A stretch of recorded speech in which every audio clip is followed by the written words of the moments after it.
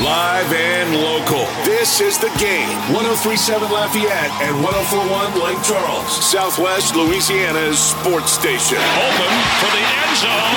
It's a Saints touchdown. It's time for 2 hours of the best sports talk on the airwaves.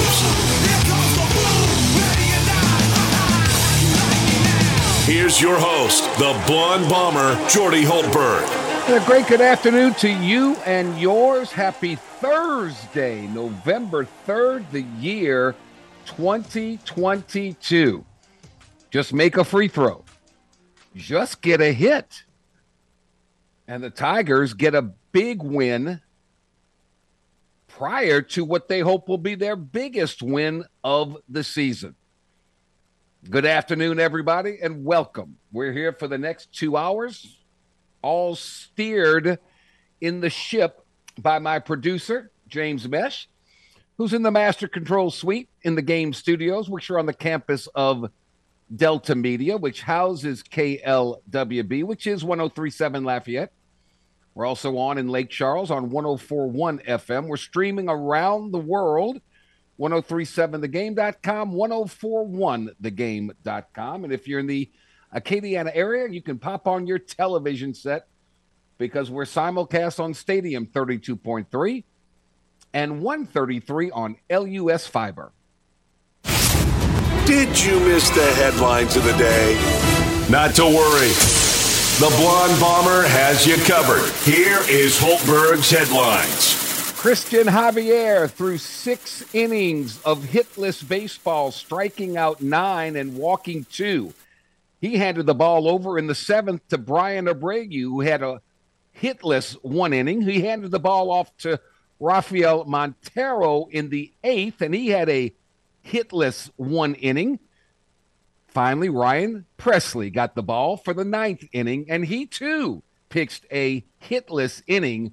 And one day after hitting 5 home runs, the Philadelphia Phillies couldn't scratch a hit, and the Houston Astros win Game 4, 5-0. What a performance. Christian Javier was throwing BBs, and all I can say is you need a clutch hit. In a big game, there's only one player to go to, and that's Alex Bregman. A 2-run scoring double gave the Astros a 3-zip lead, and they never looked back. Game 5 today, the last game in Philly. It will be Justin Verlander on the hill for the Astros going up against Noah Syndergaard of the Phillies.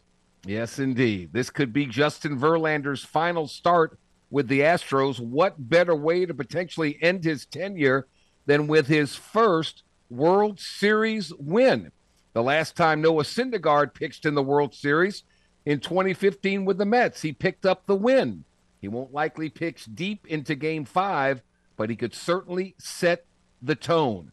And since the World Series shifted to Citizens Bank Park, we've seen a wild 5-home run rout by the Phils, and the Astros throw a shocking no-no. Game 5, well, you got your work cut out for you in this one.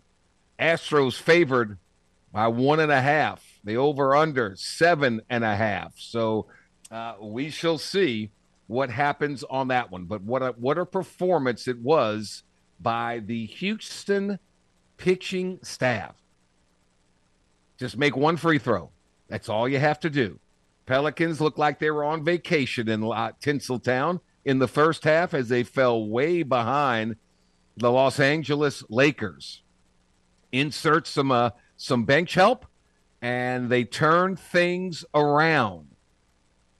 They've got a 3-point lead with 6 seconds left to go. And rookie Dyson Daniels, after rebounding a Lakers miss, he gets to the free throw line. All he's got to do is just make one. Just make one, and the game is yours. His first attempt, rattle around the rim, didn't fall. His second attempt was long. The Lakers rebounded, called timeout. Advanced the ball up the court. Sideline out of bounds. You know they got to hit a 3 to send it into overtime. I don't know why you don't cover the 3-point line and make them throw it over the top and force them to not be able to shoot a three. I don't understand how players of this magnitude that have played basketball for so long and a coaching staff can't figure it out. They just can't figure it out. So they set a back screen. Trey Murphy is supposed to switch.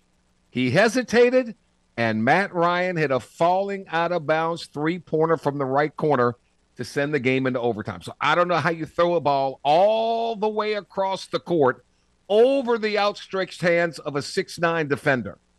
That's never should happen. You guard the three-point line. You make them step in front of it. That's all you do. It's not that difficult. Once it went into overtime, that was kind of all she wrote. Mistake after mistake after mistake, and the Pelicans lose 120 to 117. Man. That's a heartbreaker. Next up for the Pels, home game Friday night against the worrisome Golden State Warriors, who are 3-4 and trying to find themselves in this one. LSU football prepping for Alabama on Saturday. There's a buzz about this town, and it's building, and already LSU won off the battlefield and in the recruiting world. They've got a commitment from 4-star offensive interior lineman DJ Chester. I don't know how these kids get so big, but he's 6'5", 315, the nation's 11th best interior offensive lineman. He chose LSU over Auburn, Ole Miss, Michigan, Florida State, and others. He's commitment number 24 for the class of 2023, and that's a big-time get. You can't get enough of those types of players. You just can't. So LSU wins in the recruiting world. Now can they do it in the real world, which is Saturday? Kim Mulkey, who has a exhibition game this evening, compared this game, LSU-Alabama, to a basketball game. Back in the day, she was the head coach at Baylor, and it was the 2004-2005 season. That year, Mulkey's Bears faced off with LSU, a program headlined with Simone Augustus and Sylvia Fowles in the Final Four. LSU was the heavy favorite, much like Alabama is the heavy favorite Saturday. But Baylor upset the Tigers in Indianapolis that night, 68-57, en route to beating Michigan State for the national championship 2 nights later, Mulkey's first title. So she said, with that being said, we all probably would agree that Alabama is supposed to win the game, right? So I'm going to compare and leave you with this thought. We all probably would agree that in 2005, LSU's women's basketball team was supposed to win the national championship and beat Baylor, right? That's why you play the games. Very well said. Our guest list today is long and illustrious. We take you into the opponent's dressing room. Kevin Skarbinski from the state of Alabama, a long time writer for AL.com, covering both Auburn and Alabama. He will join us. When you self-scout, like teams do during the bye week, I wonder what he thinks Nick Saban found. So we'll discuss that. Jerry Miller will join us as the powerhouse known as Troy comes to Lafayette this Saturday. And this is a team that is 6-1 in conference play. They have beaten teams like, let's see, they lost to Ole Miss by 18. They lost to App State by 4. But other than that, they beat Southern Miss by 17. Had a close one against Texas State, winning by 3. They won on the road in a close defensive battle, beat South Alabama 10-6. So Jerry Miller, the color analyst on the Troy Radio Broadcasting Network, will join us And we'll get the X's and O's for this 4 o'clock showdown at Cajun Field. That's just hour number one. Al Salas will join us at hour number two. The Saints versus the Baltimore Ravens. I just got a pair of tickets, believe it or not. So I'll be in the Dome Monday night as the Ravens come to town. And each and every Thursday, the Schwab joins us for his NFL picks for the weekend. All right, well, with last night's no-hit win, the Astros look to take control of the series when they take on the Philadelphia Phillies in Game 5 tonight. You can listen to every pitch, clutch hit, thrilling moment of Game 5 tonight on the Game, 103.7 Lafayette and 104.1 Lake Charles. Astro Launch begins at 6:30, first pitch set for 7:03, and you can listen to it all live on the Game, 103.7 Lafayette, 104.1 Lake Charles. He is winless in World Series appearances. Isn't it time? Justin Verlander got the formula last night. High heat, fastballs. That's the ticket. Isn't he overdue? We shall see. All right, we'll come back. We'll take you behind enemy lines. First up, the Alabama Crimson Tide here on the Jordy Helper Show on the Game. 103.7 Lafayette, 104.1 Lake Charles. You're home for those Fighting Tigers, a sold-out Tiger Stadium for Saturday Night Live here on the Game. 103.7 Lafayette and 104.1 Lake Charles. Tune in every weekday at 8:15 a.m. and 3:15 p.m. for the LSU Sports Update, presented by Tibbs Trailers here on the Game. 103.7 Lafayette and 104.1 Lake Charles, Southwest Louisiana's sports station. Oh, it's Alabama week, obviously. Saturday, 6 o'clock, a game of many in this rivalry that have had a lot on the line. No one more ingrained in the sports fabric of the state of Alabama than our next guest. He's the director of communications, the Coach Safely Foundation, which is really a fabulous idea. He's been a long-time writer, storyteller, and a good friend. Kevin Skarbinski, kind enough to join us. Kevin, thank you for the time, man. How are you? I'm good, Jordy. Always good to catch up with you. Thank you for the time. I really do appreciate it. Before we get to Alabama, heck, Auburn's got a new president. They've got a new athletic director. They're looking for a new football coach. Is it really Lane Kiffin? Is that who they really want? There is a very, very strong feel among the decision makers there that Lane is on a very short list of guys who could bring that program back to where they expect to be and do it fairly quickly. He checks a lot of boxes. You know, his offensive acumen, his ability to recruit, particularly through the transfer portal. Right. And if Auburn needs anything, it's a quick upgrade in the talent department. They had been slipping in that regard under Malzahn, and Brian Harsin did nothing to improve that situation. In fact, it got worse in terms of recruiting under Harsin. So they've got some work to do to rebuild that roster. And someone like Lane Kiffin, who knows the territory, knows the conference, he's got a lot of support there. He's not the only one, but he appears to be the favorite among Auburn folks that I talk to. They got a lot of money they're paying for coaches not to coach. It would take, what's Kiffin making? $7 million a year in Oxford? Man, what's Auburn willing to pay? Well, that's just it. And one of the drawbacks that not just Ole Miss, but Mississippi State and all the schools there face is that state limits you to 4-year contracts. You can't go any longer than that. And certainly that is not a restriction in the state of Alabama. So it would probably take Kirby Smart type money, Nick Saban type money, Brian Kelly type money to get Lane Kiffin to leave Oxford, where he's got a very good situation. And he's got a team, by the way, that we're overlooking. He's just sitting there. He's sitting there like a spider, just waiting for Nick Saban in Alabama to come out of this war in Baton Rouge.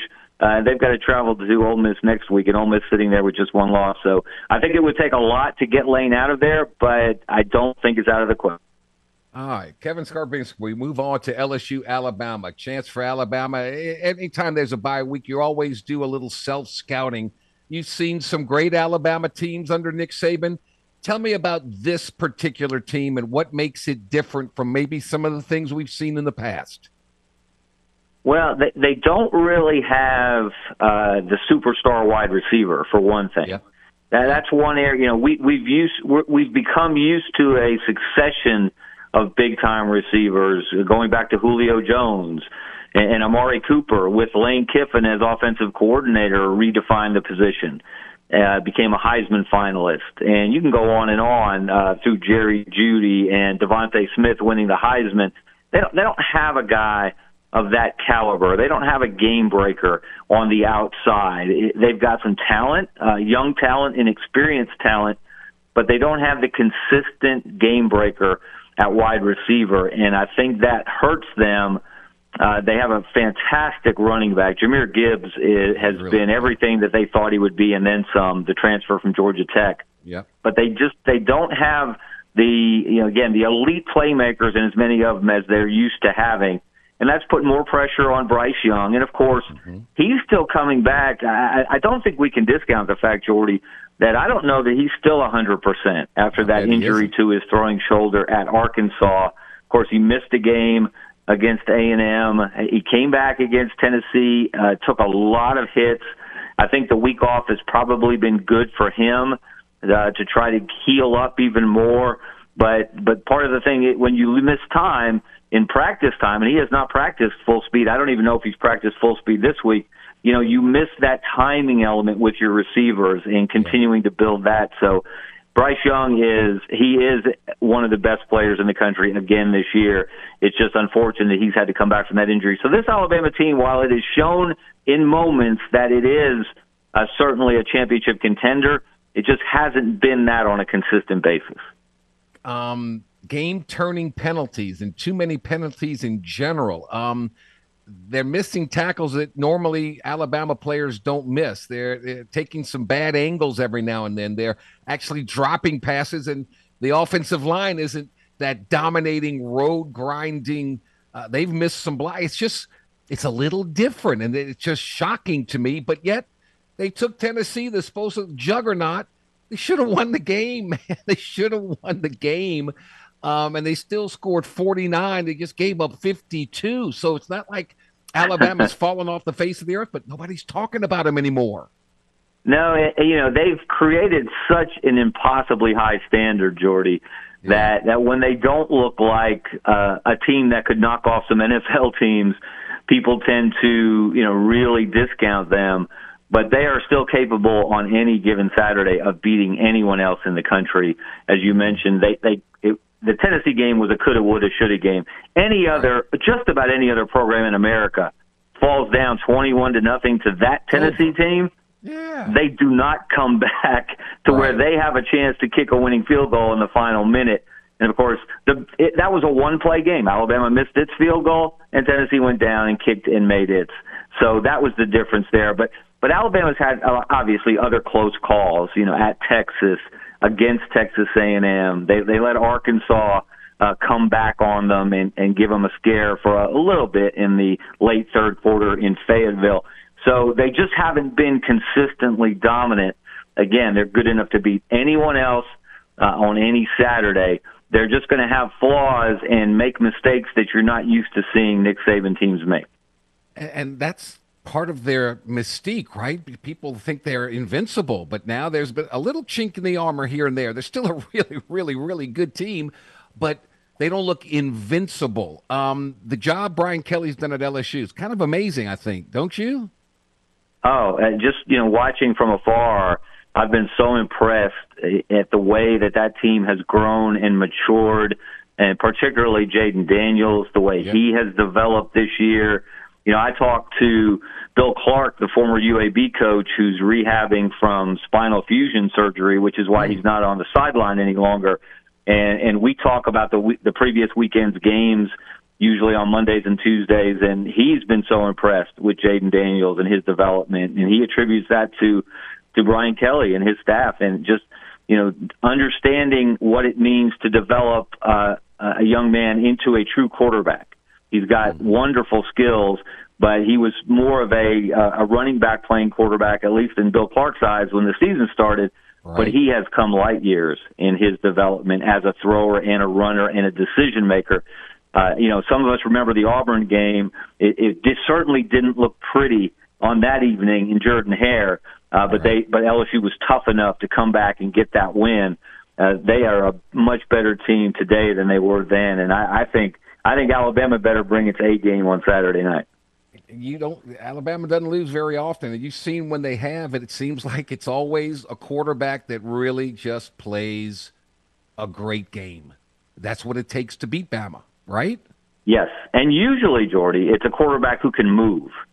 It's a quarterback who can create plays when the play breaks down, a quarterback who can escape pressure and either extend the play to let his receivers come open, or can just pull it and take it down the field for a significant amount of yardage. And certainly Jaden Daniels is capable of all of the above. And that's the danger for Alabama. They have two of the best pass rushers in America in Will Anderson and Dallas Turner on the outside, but they got virtually no pressure on Tennessee.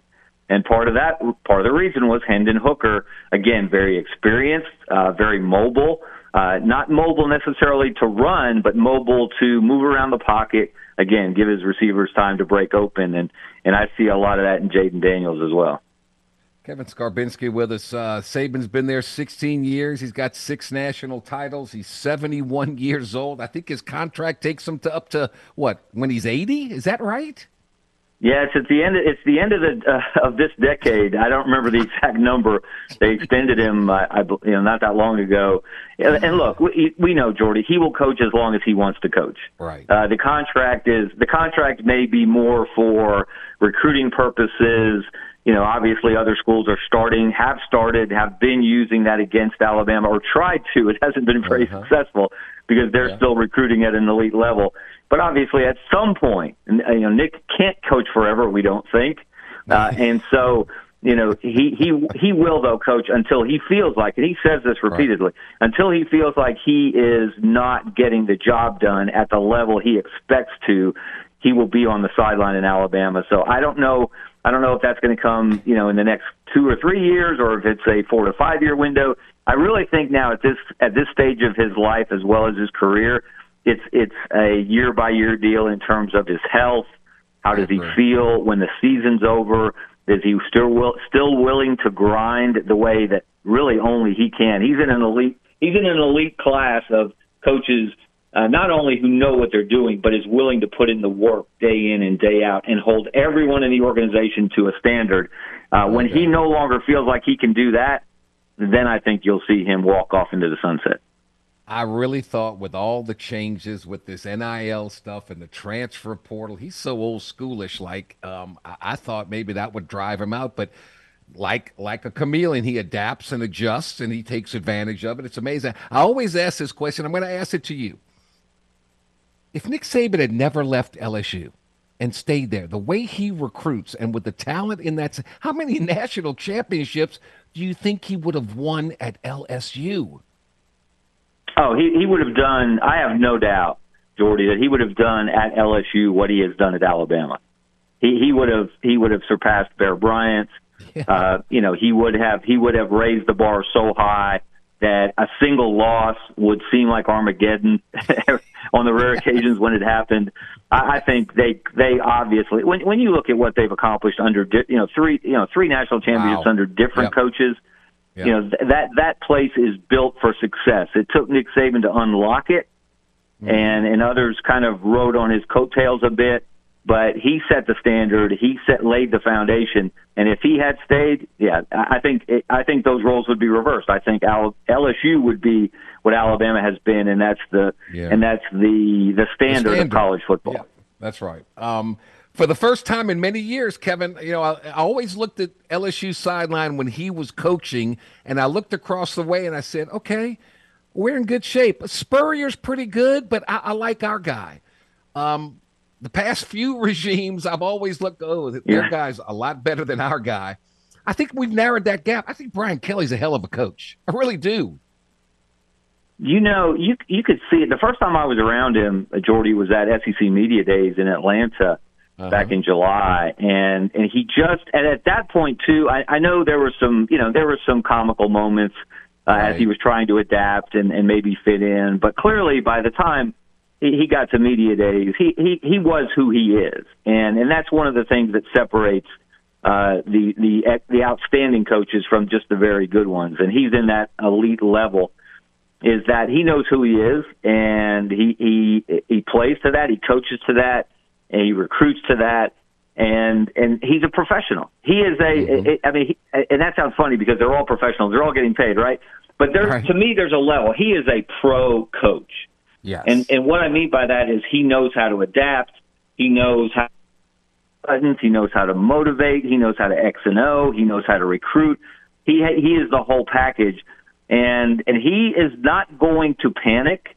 And again, that's been a key to this season. So I think some fans may have been on the edge of they may have been starting to climb out on the windowsills in Baton Rouge and across the state, but Brian Kelly didn't, and because again he's a pro. People don't realize he's getting close to 300 wins in his career. I mean, this guy knows he's done it long enough at enough different places to know that he's the common denominator. Those schools that he's at are winning primarily because of him, and LSU again has all the ingredients to be an elite program, and I think they got the guy to unlock that again. Kevin Skarbinski will close with your thoughts on. It's always been a line of scrimmage game between these. It's a very physical game. It's a tight to the vest kind of game. Bama, it's like Kentucky basketball. Wherever they go, it's the biggest game of the year. It's a packed house, so they're used to it. LSU's got a good quarterback. They got a good coach. They're on an uptick. This game is significant. How do you think the outcome turns out?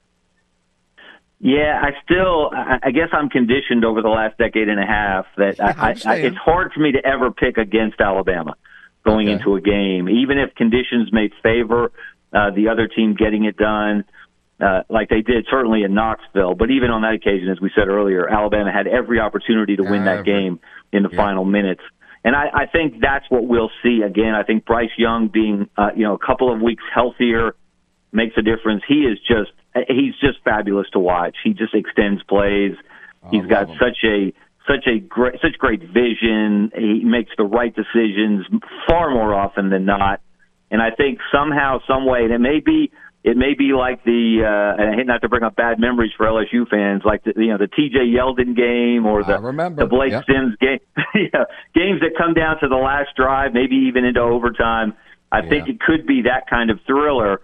But in any close game, I like Bryce Young's ability to make the right decision and make the right play when it matters most. More than fair, more than honest. Kevin Skarbinski, another showdown. Here we go. Thank you. It's always great talking with you, my friend. Continued good health and continued success in your endeavors. Thank you so much, Jordy. You take care of yourself. All right, Kevin Skarbinski with the latest on the Tide. If you want to be one of the first people to see Black Panther Wakanda Forever, text Panther to 337-283-8100 for your chance to win a spot for two on the guest list for a private viewing at Celebrity Theaters in Broussard on November 10th. Once again, text Panther to 337-283-8100 to win tickets for Black Panther Wakanda Forever, brought to you by The Game, Celebrity Theaters, and Sherman Insurance. They're the best in the division of the Sun Belt, and their next approach heads to Lafayette. We'll talk about the Troy Trojans as we continue here on the Jordy Hultberg Show on The Game, 103.7 Lafayette and 104.1 Lake Charles. Jordy Hultberg is known far and wide as the Blonde Bomber for the perfectly feathered golden mane he rocked back in the day at LSU. Just let your soul go. Just let it shine through. The hair may not be as golden or as long, but Jordy is still making a name for himself. Back to more of the Jordy Hultberg Show on The Game. 103.7 Lafayette and 104.1 Lake Charles, Southwest Louisiana's sports station. And we are back 38 minutes after the hour. We continue our Thursday tradition during the college football season. We take you behind enemy lines. We went and got the latest on Alabama as they come to LSU. A little further west, the Troy Trojans come to Cajun Field for a 4 o'clock kickoff Saturday against the University of Louisiana at Lafayette. And joining us now is the color analyst on the Troy Sports Radio Network. He's been kind enough to join us in the past. He joins us again today, Jerry Miller. Jerry, good afternoon, sir. How are you? Great, Jordy. How are you, man? Looking forward to coming down your way tomorrow. Absolutely. I'm doing terrific. 6-2 overall, 4-1 in the Sun Belt. That one loss was at App State by 4. Nothing to be ashamed about. You've played some close games, but you've won them. How good is this Troy team in your mind? Well, they are much improved, obviously, over last year. I don't think that we played our best game. I don't think we're the most talented team in the league if you just break it down by position. But what this team will do is they will scrap, they will fight, they will battle you for 60 minutes. And I think that's a reflection of the new head coach, John Sumrall, and the kind of culture that he has built already with this program and what he's trying to do. Now, we've got some talent, we've got some explosive players, and we've got some guys that can make plays. But if you look at it up and down, I don't think it's the talent that has provided the wins as much as it has been the way this team has come together and the way they will get after you for 60 minutes. Amazing. Look, what they do is they don't let you run the football very much.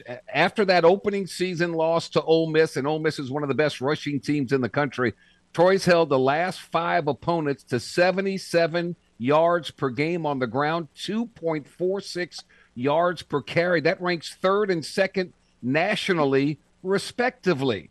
So John Sumrall has his team playing some defense against the run in particular. Yeah, and we knew coming in that the defensive side of the football would be where our strength is, and that has proven to be true. They got off to a little bit of a slow start. And, of course, you look at the competition. You've got Ole Miss, as you mentioned, and App State in that Group 2 teams that can really run it well. But they have been extremely good, and that was really key in a close game 2 weeks ago down in Mobile against South Alabama, where they held the Jags to only 31 yards rushing. And that was key. When you win a game 10-6, that's very much a difference in the game. Troy just never let South Alabama get the run game going at all. And that's key for us. If we can, on defense, do well against the run, particularly on first and second down, where we get you in some more predictable situations, force the quarterback to have to convert a 3rd and 6, 3rd and 7, then Troy's defense becomes very, very good. They've done a good job taking the ball away. They've been pretty good on 3rd down, and they've been really good in the red zone. Troy's 4-1 in the Sun Belt West. Southern Miss is 3-1. South Alabama's 3-1. You've beaten both of those teams, so you've got the tiebreaker. I didn't see any of the game or anything like that. I'm just looking at the scores. I've got to believe the win over Southern Miss, 27-10, was that the best win of the year? That may have been the way Southern Miss has played of late. Yes, I would say that is certainly a key. I think the pivotal game for Troy, though, Jordy, was after that just tremendously heartbreaking loss in Boone. And the way that game ended, a game that, looking back 4 or 5 different ways, we should have won that ball game. But we lose it on the Hail Mary. But just the disappointment of that, and then coming back we faced a Marshall team that had just beaten Notre Dame. Yeah, and that's to me, we came out, and the way they reacted after that disappointing loss and played a very physical, tight ball game against a good Marshall club, to me, that kind of set a spirit of belief among this club. And then they follow that up with that, as you said, probably the best win, looking at it overall, that we've had certainly in conference, was that win over Southern Miss. And they've just built on that. They've used that momentum, and they've gotten better every week. And then to go on the road and beat South Alabama down there with a sellout crowd, the first one they've had in that new stadium, to be able to win a close game like that. This is a team that certainly believes they can win, but they also understand that they've got to play well every game. They understand the challenge that is before them on Saturday afternoon in Lafayette. We know what a battle that's going to be. And if Troy doesn't come out and probably play their best game of the year, that's going to be a hard game to win. Troy's won 5 in a row. We're talking with Jerry Miller, the color analyst on the Troy Radio Network. You talked about some good skill position people. I guess we always want to talk about the quarterback, but I want to talk about Tez Johnson, the wide receiver. Apparently, Pro Football Focus thinks he's one of the best in the country. Well, I would definitely say he is our most explosive player in a position group that we are thin at. We have, lost some players there and back and forth with some injuries, still not at 100% in that position group at wide receiver. But Tez is an explosive player. He's the kind of guy that you talk about the quarterback. Our quarterback's one of his main responsibilities is to get the ball in the hands of Tez Johnson. And if you can give him the ball with just a little bit of space, he is very dynamic. He can turn what looks like just a short gain into a big play. And he's sure-handed. He runs good routes. He's very tough. He's not a big kid, but he is a kid that can go up and get a football if it's in the air. And certainly give him some space. He's fun to watch, and he will definitely he creates matchup problems for everybody that we play. According to your depth chart, they list him at 5'10", $150. Holy cow! Probably had one eye closed when they wrote those down. He's barely that. Wow, sakes alive! All right, you play two quarterbacks. What's going on at that position? Well, it's just how it's kind of developed. Gunnar Watson won the position in camp. We've been a little unsettled at the quarterback position for the last couple of years. Gunnar Watson's a guy, though, that has stayed. He's made probably one of the players on the team that has made the most improvement from last year to this year. We bring Jarret Doege in late in the game, a guy who, if you look at his numbers, Jordy, this kid that came in, he had passed for over 10,000 yards, had thrown for 80 touchdowns. This is a guy that had some experience, but he comes in very new to our system and kind of behind the eight ball a little bit there as far as the learning curve. But Doege's a guy that's come in and he went to work. He started studying film. He started studying the playbook. He's worked his tail off and has done everything the right way. And then when his number was called in Western Kentucky, actually the school that he transferred to us from, he gets a chance late in that game in a close ball game, throws a couple of touchdown passes, and, sent a message to the coaches and everybody that he's a guy that we can win with. Now, he came in because Gunnar was dinged up a little bit. Gunnar missed the next game. Doege started it. But as soon as Gunnar's back, he was put back in. And they both have come off the bench at one time or another and helped this Troy team win a game. But there hasn't been any kind of controversy. I get that all the time. After the South Alabama game, Jarret Doege gets in the pickup truck where Gunnar Watson goes, spends the weekend with his parents. So there hasn't been any controversy. Those guys have worked it great. So it's not something by design. They're very similar in what they do. And the coaches who just kind of went with the guy that's had the hot hand. And so far, it's worked. Our defense has given us a chance to win close ball games, and those guys haven't done anything to keep us from winning those games. Jerry, John Sumrall, your head coach in his first season, 6-2. He's no stranger. He was he spent 3 seasons as the assistant to the head coach on Neil Brown's staff. Then he goes to Kentucky. He's like co-defensive coordinator for Mark Stoops' staff and the great success they've had. How easy was it of a hire to get him to come back to Troy? I think it was a very easy hire. I think he was head and shoulders above anybody else we were looking at, particularly because of the fit. And you've mentioned some of the reasons why. He was here before. He was here through some of our best years with Neil Brown at the head when we won, had 3 straight seasons of 10 wins, one with 11. We win 3 bowl games during that stretch. So he's very familiar with the school, the culture, what Troy football is all about. And he was a candidate before when we made the previous hire.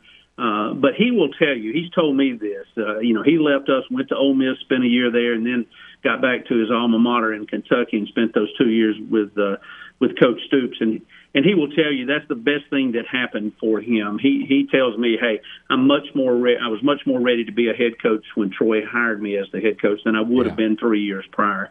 So I do think that has served him well his time in the SEC. But you know how it is.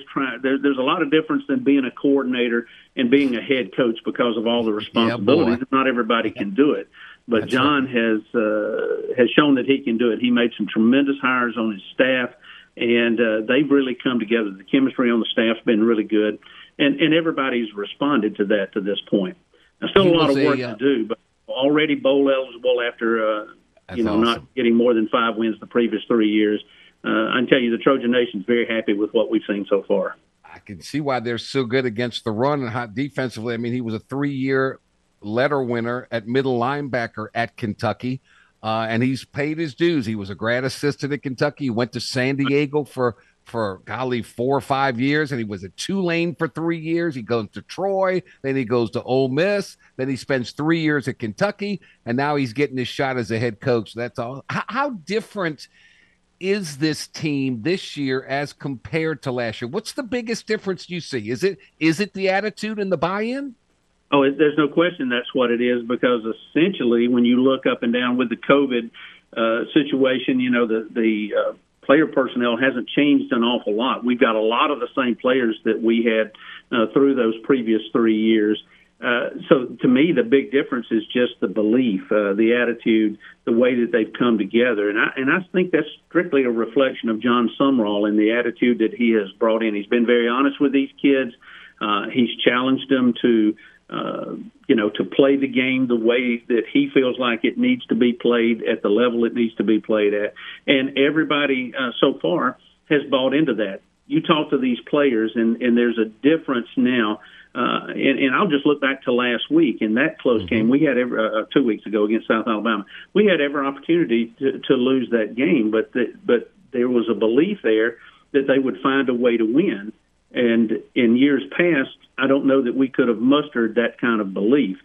That's just what I've seen on the outside looking in.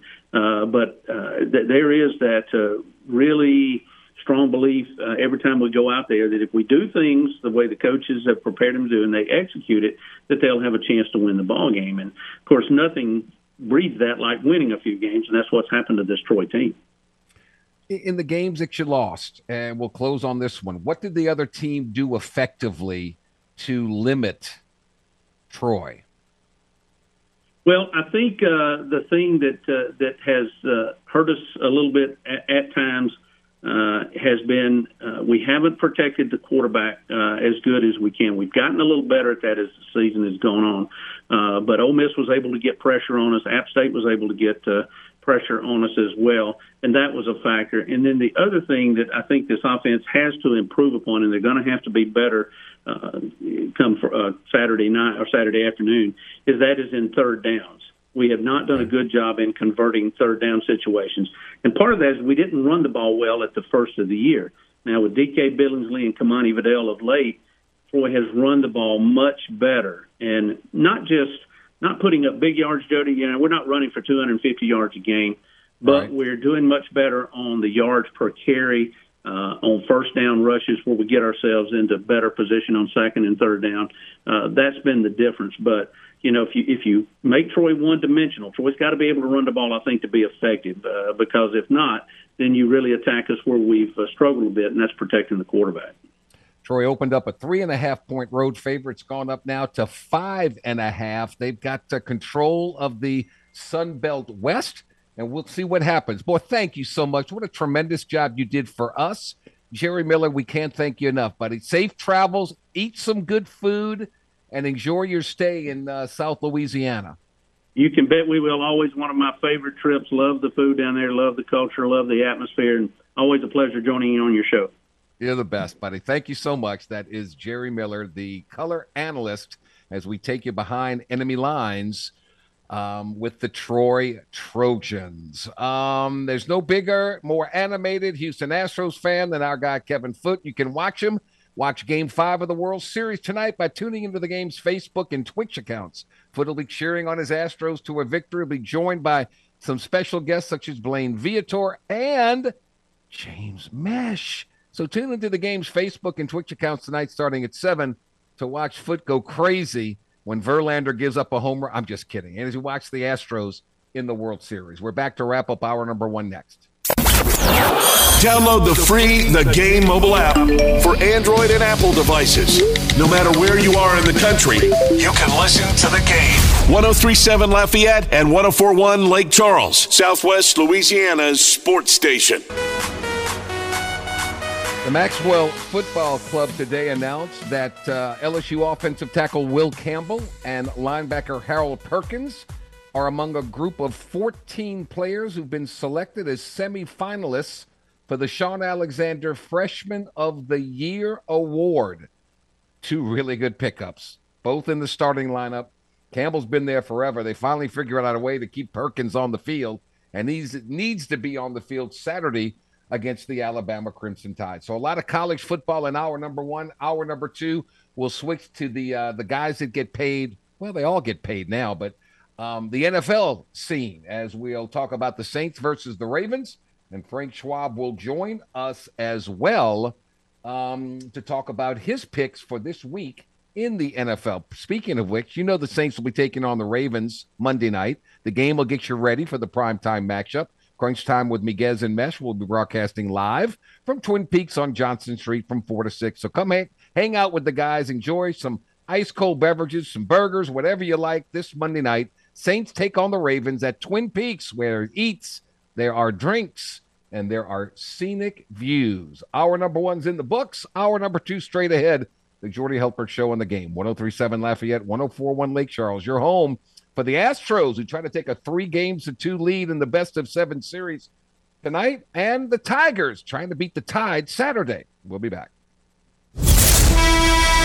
Live and local. This is The Game. 103.7 Lafayette and 104.1 Lake Charles. Southwest Louisiana's sports station. Open for the end zone. It's a Saints touchdown. It's time for 2 hours of the best sports talk on the airwaves.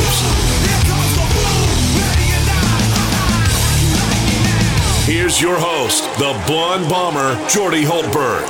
It's hour number 2 of 2, and away we go. We spent hour number 1 all about college football. We got the latest on Alabama with their upcoming battle against LSU in Tiger Stadium. We got the latest on the Troy Trojans as they head to Lafayette to take on the Cajuns at 4 o'clock on Saturday.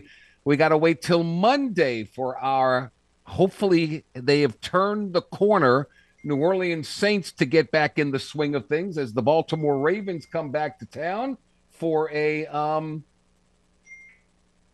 great opportunity on Monday night to stay in the race for the NFC South.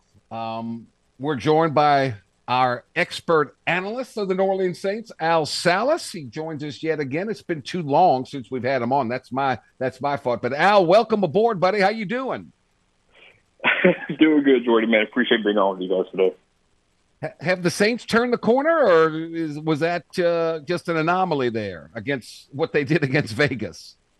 I think you saw a team that, is starting to turn the corner and more importantly, get healthy. However, the big news today that just dropped literally 10 minutes ago with Michael Thomas is certainly kind of... He's out for the rest of the year in all likelihood? One more time, Jordy. Is he out for the year in all likelihood? Yes, Dennis Allen has announced that the team they're moving him to injured reserve. He's likely out for the season. They have a second undisclosed toe injury, which I don't know how medical staff can miss that, but that is what they're saying has happened with Michael Thomas. He is now likely out for the season.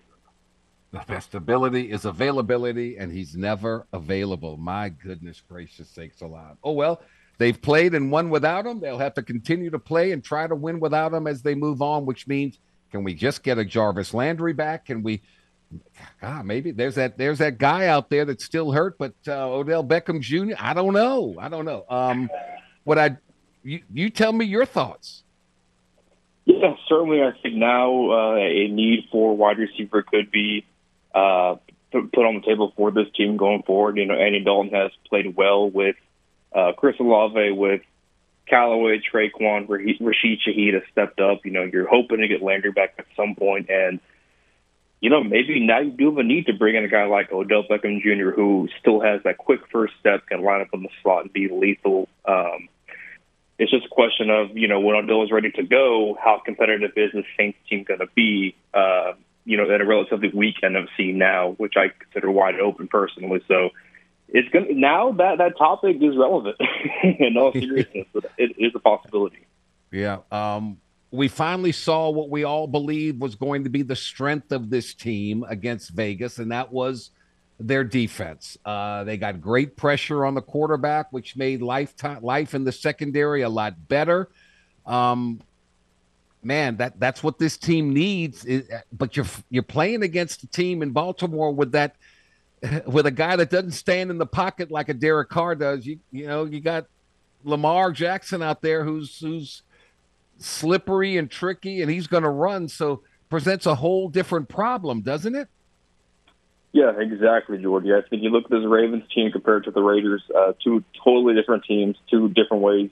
McDaniels and Harbaugh like to use their quarterbacks, and with Lamar in particular, he just does so many things well, man. I mean, people want to sit here and question his ability to throw the ball, and at the end of the day, he's an offensive weapon, and he can do anything with his legs, with his arm, and it's going to take a lot. It's going to take a lot, and you're asking a lot of these linebackers, DeMario and Pete Warner, are going to have to step up and play a lot of coverage and spy on Lamar. So this defense could be up to the task, but I mean, Lamar is just so electric this year, man.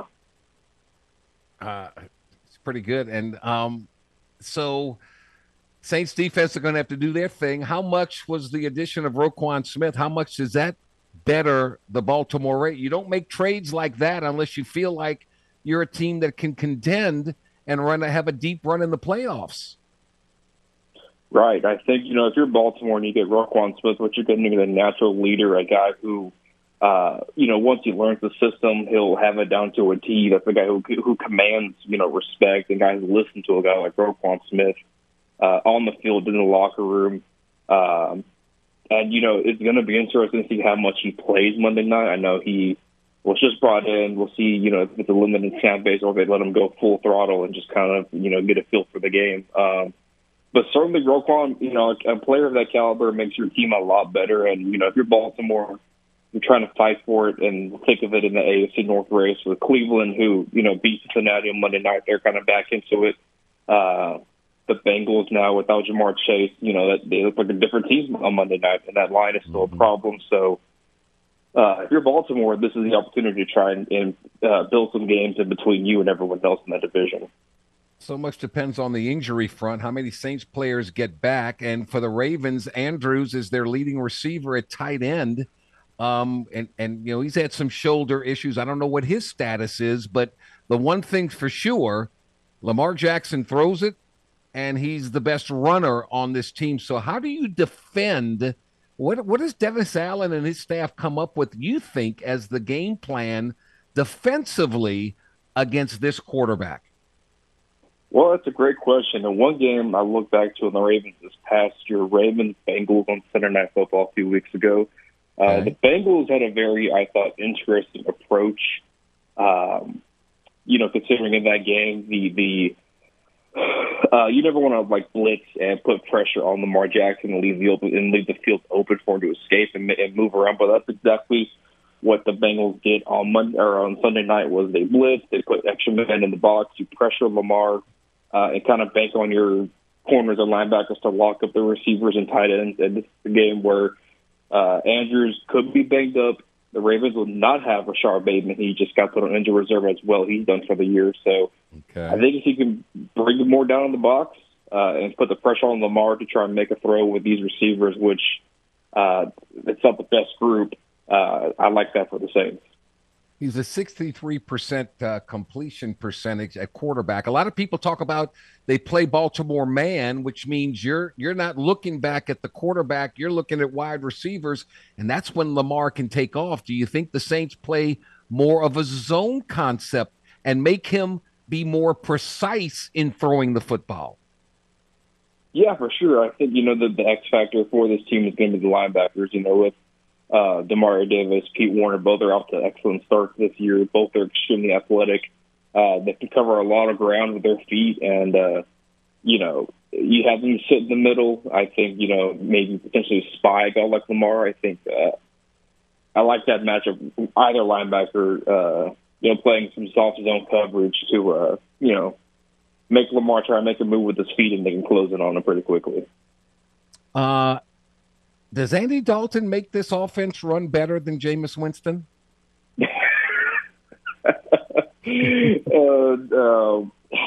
It's a great question. I think Andy Dalton makes it a much more efficient offense. And, when I say efficient, I mean he gets Alvin Kamara involved in the offense to where with Jameis, you just did not see that a whole lot. I think that's been your biggest, it's been the biggest switch around has been, getting Kamara involved, running the ball a lot more, giving him those check down and swing passes that opens it up, for Kamara as well as other guys, Olave, Juwan Johnson. So it all makes the machine run better. But make no mistake, the future quarterback is not on this roster right now. But for the sake of this season, Dalton, I think right now gives you the best chance going forward to maybe make a move in the NFC South as weak as it is right now. When I think of Baltimore, I always think defense. I know Ray Lewis is not there anymore, but his spirit's kind of there, and the way they play and the way they pressure the quarterback. Patrick Queen, the former LSU Tigers, turned out to a star. They've got Marcus Williams, the ex-Saint, back there at the safety position. Can the Saints' offensive line give Dalton enough time? Can they protect him? Because against the Raiders, Dalton wasn't even touched.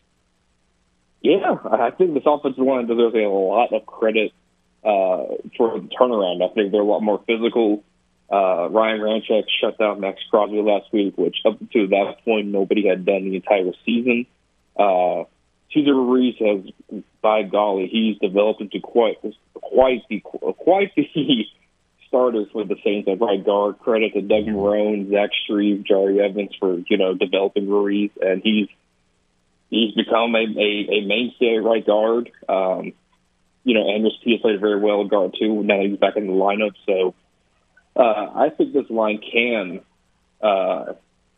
keep Dalton up and get the running game going. It just depends. We'll see how the Ravens play them, knowing how kind of banged up they are at receiver. Yeah, Kamara 4.3 yards per carry. Taysom Hill 8.6 yards on his 39 carries with 5 touchdowns. I love getting those two guys involved. I think that makes life easier for Andy Dalton. But somebody's, like you said, somebody besides Chris Olave is going to have to step up and be a wide receiver on this team because teams are going to start trying to take Olave away. Get Kamara involved in that thing like that. I don't know. Who's the next guy to step up? Who do you have the most faith in? I don't know. Chris Olave has been off to a tremendous start this year. Alvin Kamara will probably be the next guy. I could sit here and tell you, we all know what Alvin Kamara is coming out of the backfield as a receiver. Another guy I'll mention, Juwan Johnson. I think when his number has been called this year, he's come through. I think that's the guy, if you give him more snaps, especially with Adam Trautman being out the last couple of weeks, he's a safety blanket. He could be a mismatch with his size and kind of his history at the receiver position compared to, your typical tight end. So, Johnson maybe giving more snaps. That could be something I could look forward to. But now with Thomas, I think the attention has to go to Jarvis Landry when he does come back healthy. I think Landry will have a much bigger role than I think we all obviously expected. I'm with you. All right, when push comes to shove, look, it's going to be Monday night. The Superdome is going to be electric like it always is on a Monday night. It just is. So what are your keys that you're going to be looking for that the Saints have to do to try and get this thing and win it again and stay in the race in the NFC South? Great question, Jordy. I think what's your coach hat on now? I think one thing is going to be they're going to have to keep Andy Dalton upright and make some holes in the running game to try and help out Dalton and these receivers, get a rhythm offensively. I think defensively, if you can get pressure with just 4 on Lamar Jackson, that's always a plus. That way you're allowed to drop your linebackers in coverage and kind of flush him out if he does decide to run. I'll say this, though. The biggest thing about this game against this Ravens team in particular, going into the fourth, the Ravens have blown 3 fourth-quarter double-digit leads this year. So I think if you're New Orleans, if you can keep it close in the fourth quarter, you got a shot, especially at home with the home crowd. I think that would be my biggest takeaway. If you can keep the game close going into the fourth this year, the Ravens have not been great at holding leads. So you keep the game close, you keep the crowd involved in the game, then I think at that point anything's up for grabs.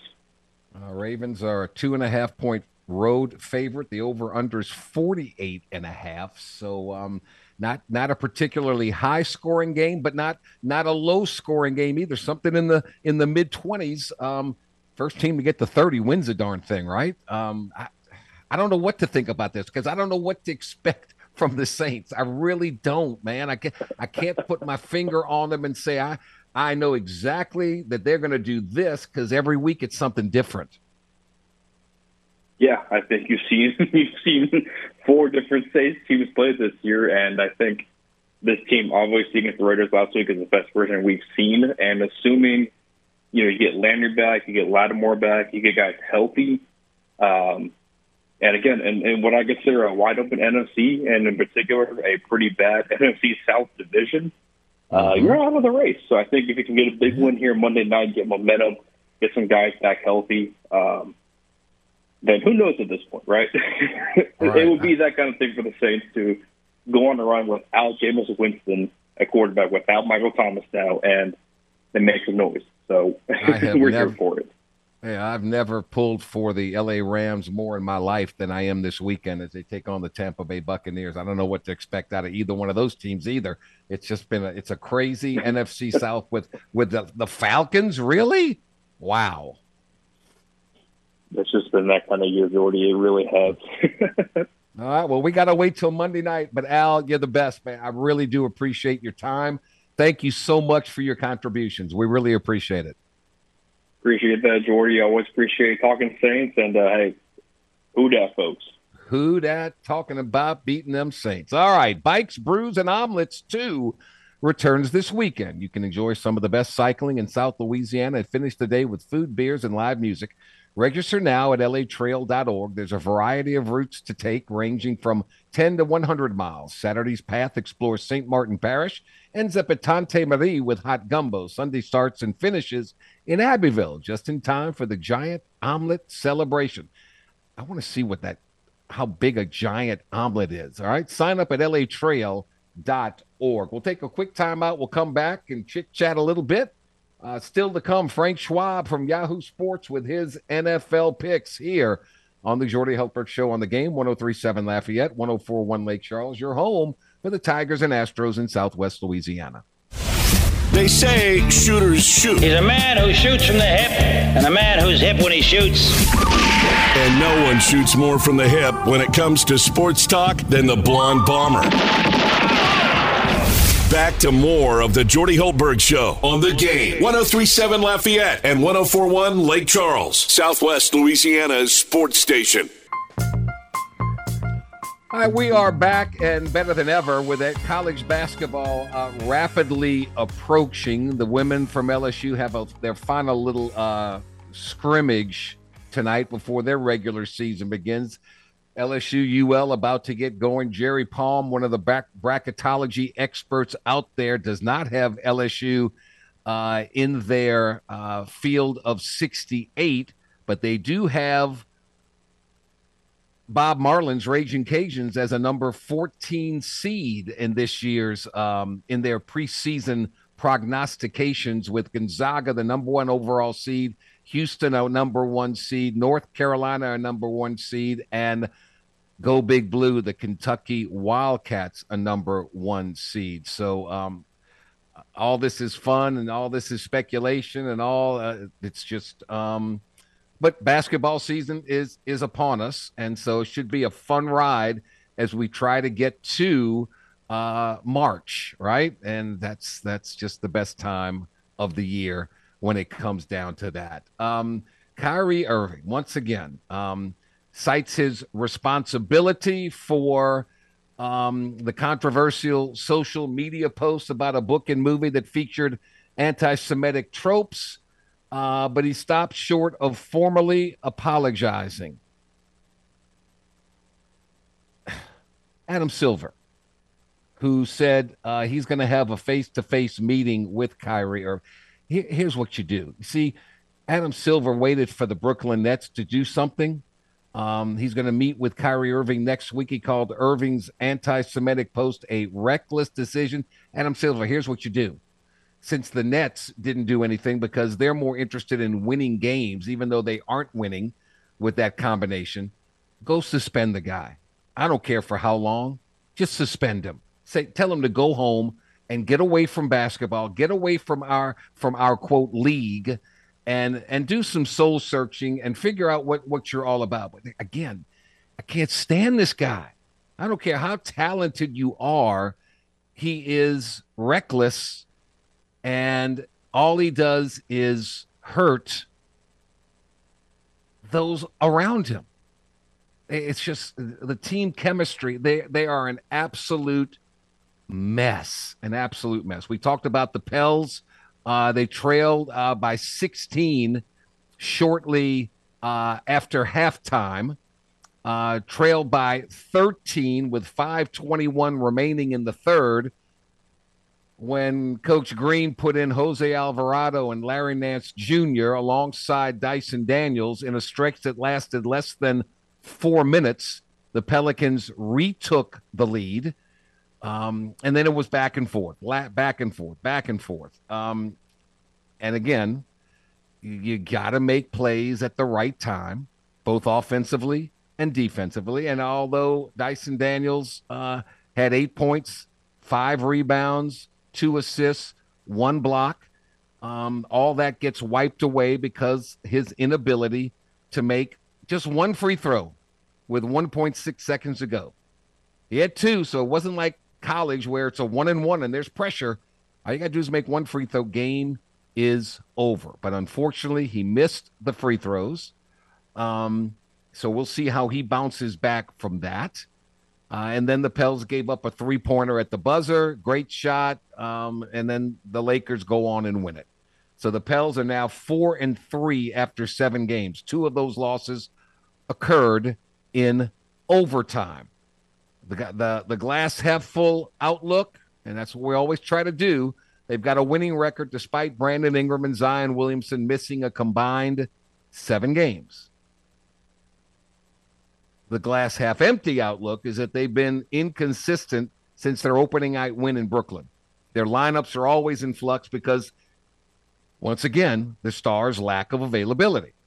But with all that time off, they played Sunday and then they played again Wednesday. They're out in L.A.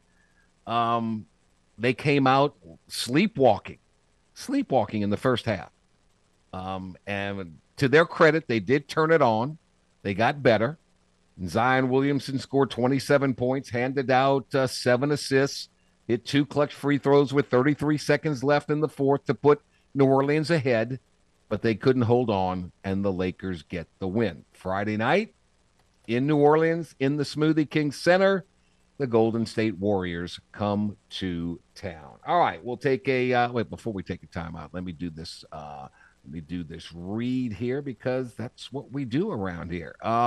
Looking for great stocking stuffers this holiday season? Look no further than the Game Clubhouse at 1037thegame.com or 1041thegame.com. As a member of our rewards club, you'll have the opportunity to score excellent prizes like a $150 gift certificate to Mr. Lester's Steakhouse at Cypress Bayou, or a $50 gift certificate to the Half Shell Oyster House, or a $25 gift certificate to Mabel's Kitchen.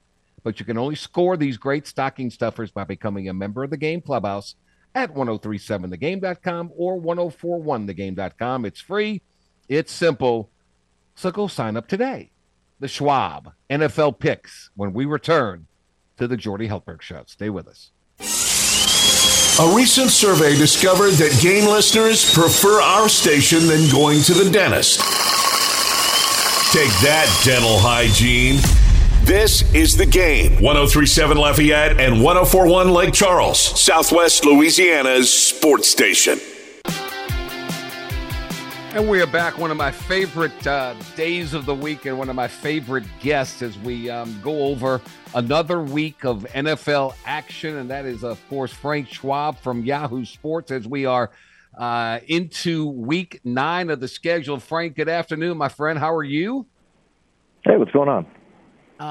Golly, looks like the Eagles are the class of the the NFC, but don't look. I mean, the Vikings have won 5 in a row. Who knows about the NFC South? And in the AFC, the Bills are certainly the class of the leaderboard right now. But Ravens made a trade. Look like they might get better. And what's going on with the Tennessee Titans? They've won 5 in a row. I know, right? And if you think about their season, game 1 they lost in the last seconds. You know, I mean, to a good like a Giants are 6-2. It's not like they're a pushover. So you look back at the Titans season, and you're like, this might be a pretty good team that we're just not giving a lot of credit to. You're right. The AFC, I mean, the NFC is just kind of a weird mess. The NFC or the AFC is. There are a lot of good teams. I mean, the Ravens, I think, did get better. And, it's fine if you don't believe in the stat or think much of it, but the Ravens have led by double digits in every single game this year. Yeah. That's impressive. Yeah. That speaks to how good they can be and how good they are. And like I said, the Chiefs are great. The Bills are great. The Dolphins are 5-0 when Tua has started and finished a game. So, I think we all thought the AFC was going to be a stronger conference, and that's kind of come to pass. Maybe in a little bit different way than we thought, with the NFC West kind of struggling and Colts not being very good or Patriots not being great. But the AFC definitely is the class. I don't feel sorry for Amazon and Amazon Prime, but boy, they got some dog games. And tonight, the Eagles are 14-point favorites at Houston. It's going to be a blowout. I assume, but I kind of look. I mean, it does hurt the Texans that Brandon Cooks isn't going to play. He's still upset he wasn't traded, which whatever. Right. But if there's a flat spot for the Eagles on the schedule, this has to be it, right? Like, I mean, you're facing a 1-5-1, 1-6-1, whatever it is, Texans team on the road Thursday night. You know you're going to win. I could just see them kind of sleepwalking through this thing. It's a hard game for them to get up for. Let's put it that way. I think the Texans can somehow manage to kind of keep it somewhat close, cover the spread. That's what I'm trying to say, I guess. So, but yes, Philly. I don't think they're in any danger of losing this one. It's kind of funny, right, that we get Philly at Houston, or Philly versus Houston in World Series and the NFL tonight. You know, somebody pointed that out to me the other day. It's pretty crazy. Yeah, they should play that game like earlier in the day so all the fans can go watch the World Series, but that's not going to happen. Frank Schwab with us. All right, of interest in this neck of the woods, everybody's pulling for the Chargers to beat the Falcons in Atlanta, and Chargers are a 3-point road favorite. That surprises me as well. It surprises me just because the Chargers' injuries. If the Chargers are healthy, yeah, I get it. But no Mike Williams, maybe no Keenan Allen. Bosa's still out. Slater's still out. J.C. Jackson's done for the year. They've lost some. I mean, of their top 10 players, they probably lost 5 of them so far. And it's kind of crazy. Herbert's probably been playing hurt this whole time with the ribs. So I do like the Falcons. I think the Falcons... Look, they're a pretty good football team. I know that it's not easy for them. I know that it hasn't been, dominant every week or anything like that. But they're a ton better than anybody thought they'd be. Pretty good football team, and I think that the Chargers are really beat up, and we're not taking that into account enough. All right, so you like the Falcons? Oh, shucks. All right, Carolina at Cincinnati. Carolina gets rid of Christian McCaffrey, and the Bengals poor Joe Burrow. They got beat up by the Browns. The Bengals are at home, and they're a touchdown favorite. What do you think? I mean, that's the thing, too. Everybody was talking about, the Bengals might be the 4th best team in football. The Bengals are coming along. The Bengals are improving, and then they just lay an absolute egg on Monday night. They were terrible. They were terrible in that game. They really were. And, they missed Jamar Chase. I didn't think they would that much, but they do. I think Carolina they're playing hard. They're, I think that the coaching change and P.J. Walker being a quarterback, someone woke them up because they, probably should have beat the Falcons last week, albeit in a kind of a roundabout way. And they beat the Buccaneers before that. So the Falcons teams are playing a lot better. Or the Panthers team's playing a lot better. You wouldn't think so after they traded Christian McCaffrey and fired a coach, but they are. Here they are. So I think it's going to be a close game. I really do. I think the short week for the Bengals, no Jamar Chase. I just, I don't know what exactly happened, but Carolina's playing a lot better of late. He is Frank Schwab from Yahoo Sports. The Packers 3.5-point road favorites at Detroit. The Packers showed a little bit of life offensively, but they still got all kind of issues. The trade deadline comes and goes, and nothing happened. It's almost like, to me, like managers saying, Aaron Rodgers, you keep talking bad about us, we're going to hang you out to dry and let you get beat up, and then we'll move on from there. That's what it feels like. It's really strange how they haven't really committed. I mean, the trade deadline comes and goes every year. They don't make a move. They don't really. It was strange. I thought they were kind of the one team that really needed to make a move just to give themselves a little shot in the arm.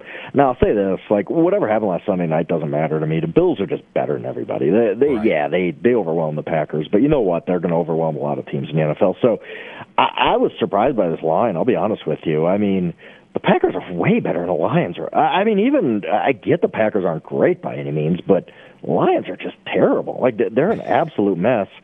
I think this is kind of a get-right game for Green Bay. Now, it does worry me they're on the road for a third straight week, but I just think that they get better in this spot and just beat up on the Lions, who are – look, they were up 14 on the Dolphins two different times in that game.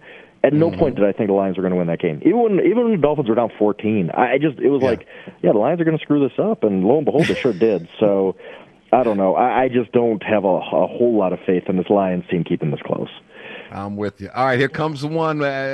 You're the anti-double-digit favorite, especially when they go on the road, but the Bills are 13-point favorites. Now it's 11.5. I'm sorry, 11.5. over the New York Jets. Tell me what happens here. I think it's going to be exactly like Sunday, where clearly the best team is the Bills, but if you give an NFL team double-digit points, if they're not totally awful, they're always going to have a chance to cover the spread. I mean, we saw it happen with the Bills. The Bills got their lead, knew they were going to win, kind of let down in the second half, made some mistakes, and the Packers got the backdoor cover. I kind of think the same thing's going to happen with the Jets. I don't think the Jets are going to beat the Bills by any means, but if you give a team 11.5, 12 points, whatever it is right now, that's a lot to overcome, especially on the road. I mean, I get the Bills are great, but I think just the way the spreads have gone the past few weeks, especially since early in the season when they were kind of blowing teams out, if you bet against the Bills every single week, I think you'd end up fine at the end of the year. I think the Bills are going to end up 15-2 or something like that, but their against the spread record is not going to be that because all these spreads seem to be inflated by a few points. Right. All right, very smart. The best news coming out of Washington is that Daniel Snyder's hired a bank to kind of look to see if we could sell this thing finally, and the Vikings come into Washington as a 3.5-point road favorite. No shortage of buyers to buy that club, would there be?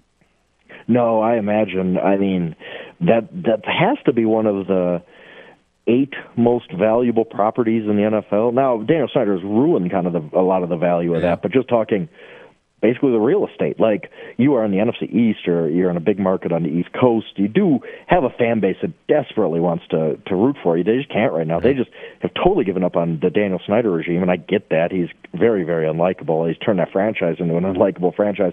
But if the right owner gets in there, I think that fan base would be energized right away. You get a stadium built. All of a sudden, you're sitting on one of the, again, 6 or 7 most valuable franchises in the NFL. I think people will be lining up. I think the Broncos fetched $4.65 billion. I think the Washington gets at least that. It's probably closer to $5 billion, just based on where they are. You'd rather be on the East Coast than in the Mountain Time Zone like I am. So, yeah, I think it would be good for Washington. It'd be good for their fans. It'd be good for the franchise. It'd be good for the NFL. Dave Snyder's just a bad owner. He's just a bad owner. He's unlikable, and he's just brought nothing right now to the table for Washington. I will say about the game itself, I don't know. The Vikings. You're not a believer in them, right? are you? Like it's like they're sitting there at 5-6-1, and I think everybody's kind of shaking their heads saying this isn't a very great team by any means. So I guess I'll take the Commanders and the points, even though I don't love the Commanders either. This is one of the few games on the board where both teams I'm just kind of like I don't really feel comfortable betting on either side because I don't think either of these teams are very good. Francois, joining us from Yahoo Sports. One of those other surprise teams of the year, the Seattle Seahawks. Who saw Geno Smith coming other than Pete Carroll? Pete Carroll saw something. He did. I kept saying they're going to get a quarterback. They're going to make a trade for Jimmy Garoppolo. He goes, we got our guy. They're at Arizona. The Cardinals are 2-point home favorites. What do you think? I mean, it's one of those weird lines where you look at this and you say, I know the better team is the Seattle Seahawks. And that's the thing. It's once you kind of give up the idea of what we thought the Seattle Seahawks would be. And you just watch them play. They're a good football team. They really are. I mean, I don't know how it happened, but you're right. Pete Carroll saw it. Pete Carroll he's got the last laugh. I will fully admit to that. Like, he fooled me. I didn't see this coming in any way, shape, or form. So give all the credit to Pete and the Seahawks, who just have a really, really good team this year. And you look and you say, well, okay, if Seattle's the far better team, and I think they are, I think it's unquestionable, they're a better team, why is this line what it is? And so it's almost like has me paralyzed a little bit. Like, what am I not seeing? Shouldn't it just be easy enough to say I'm going to take a much, much better team getting 2 points? So we'll see how it shakes out. But, yeah, that's how I see it. I think Seattle wins, but it's one of those where I'm fully expected to be surprised on Sunday because weird things happen in the NFL all the time. One of those high-scoring games, I think, is neat. I mean, the defense for Arizona is not very good. I think offensively, Seattle will score again. So I see a high-scoring game there. Here's another one of interest to us. I don't know what's happened to the L.A. Rams. They're at Tampa Bay. The Bucs are struggling.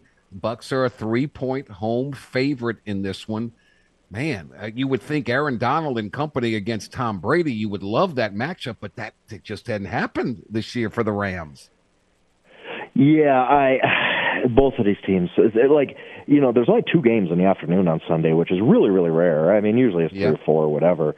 And it's not just because it's Rams-Bucks, but you also know that CBS, who has this game, was like, we want this is going to be one of the games of the year. We want a huge audience, and now it's like just 2 losing teams. They're both equally kind of disappointing. It's really shocking, honestly, to see these teams where they are. The Rams are just, to me, I just can't get behind the Rams. I mean, they're a mess. Cooper Kupp's hurt now. What's he doing in the game with a minute to go in a 17-point game last week? That's a bad mistake by Sean McVay.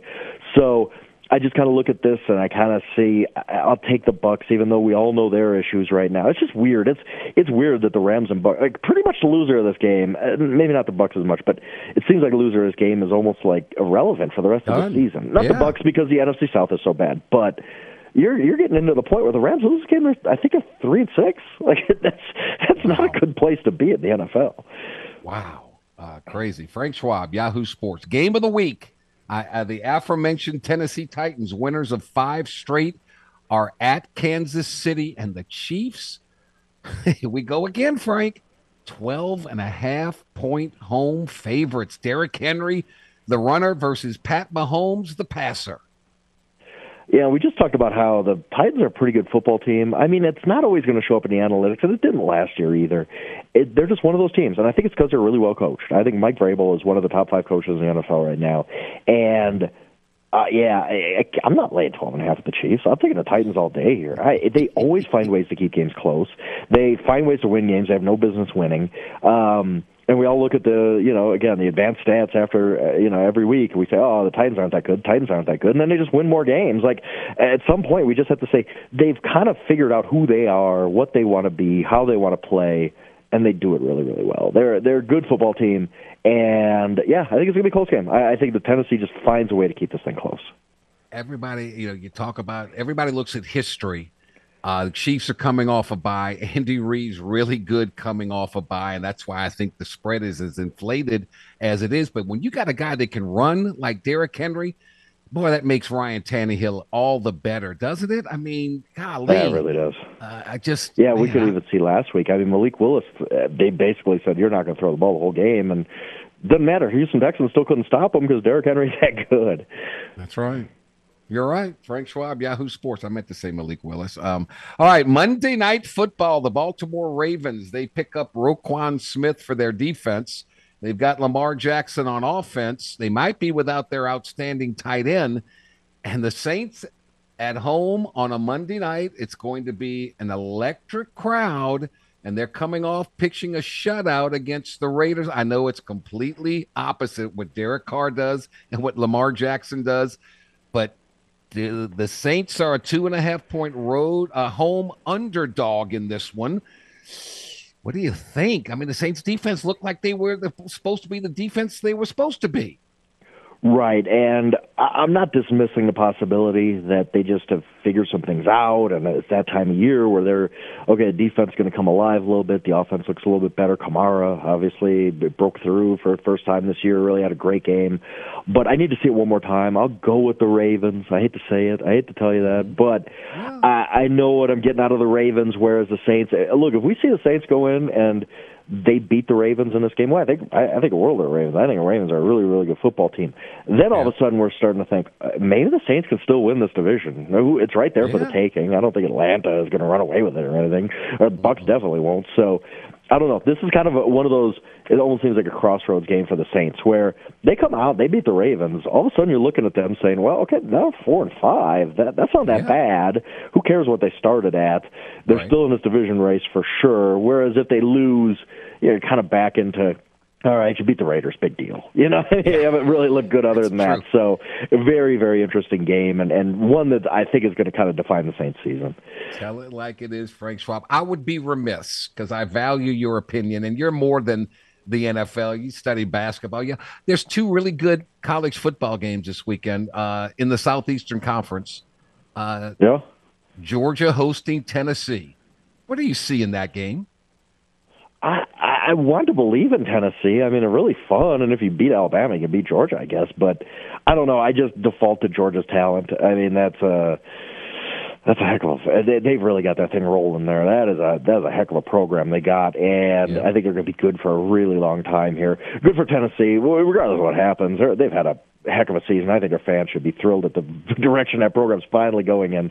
But I think Georgia gets them. I think that they're just too good. And then the other one would probably Alabama, LSU, right? You want me to tell you LSU maybe has a chance? But man, I just don't go against Bama too often. They're just a machine. Even if they lose, it's one of those like last second against Tennessee type of games. That's true. So I think Bama. I'll take both favorites. I'm being boring and just taking the chalk there.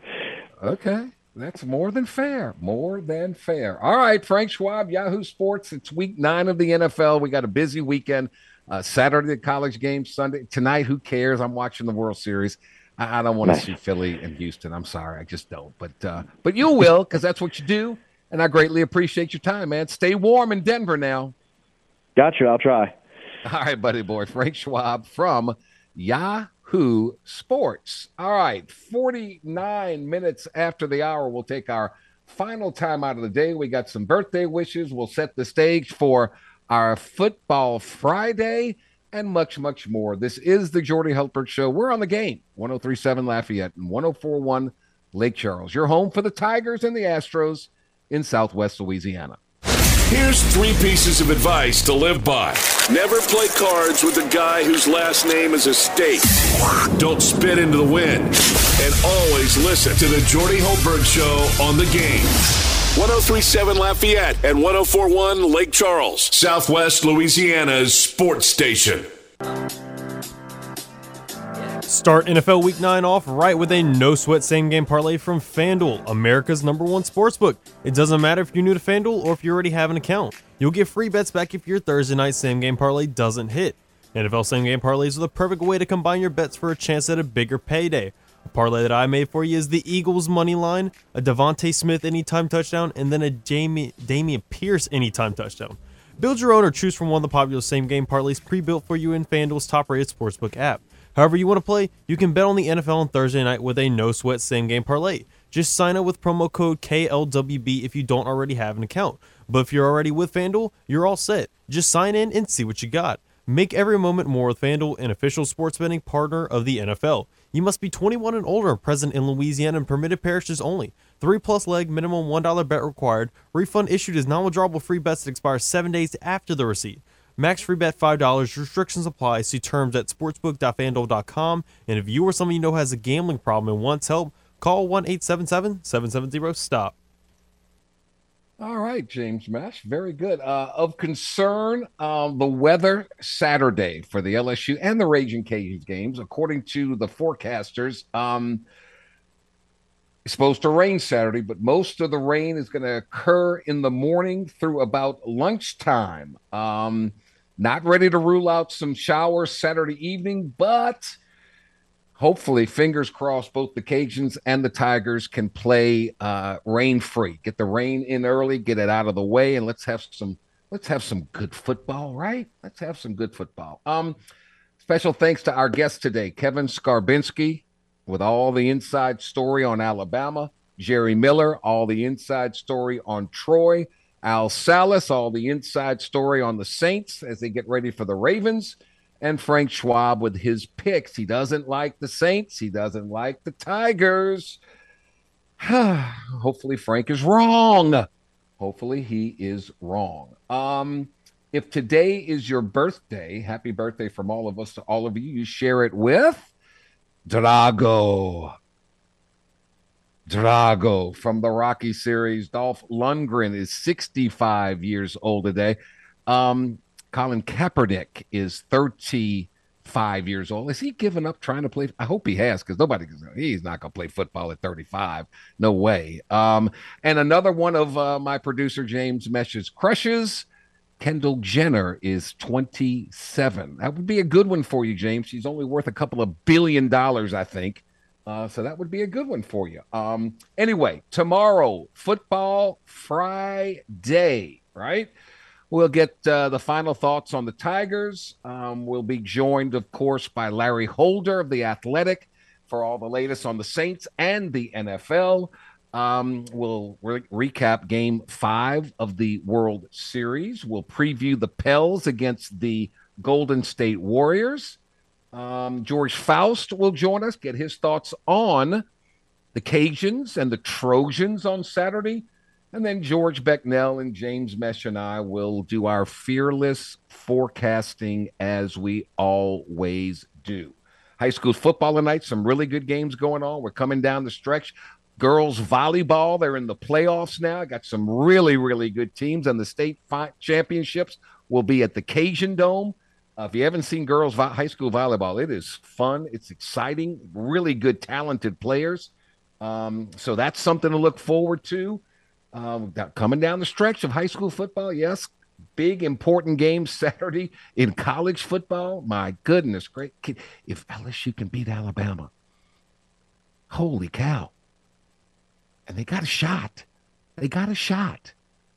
A lot of things have to fall into line, but they got a shot. So we'll talk all about that tomorrow. James Mesh, thank you so much for all you do.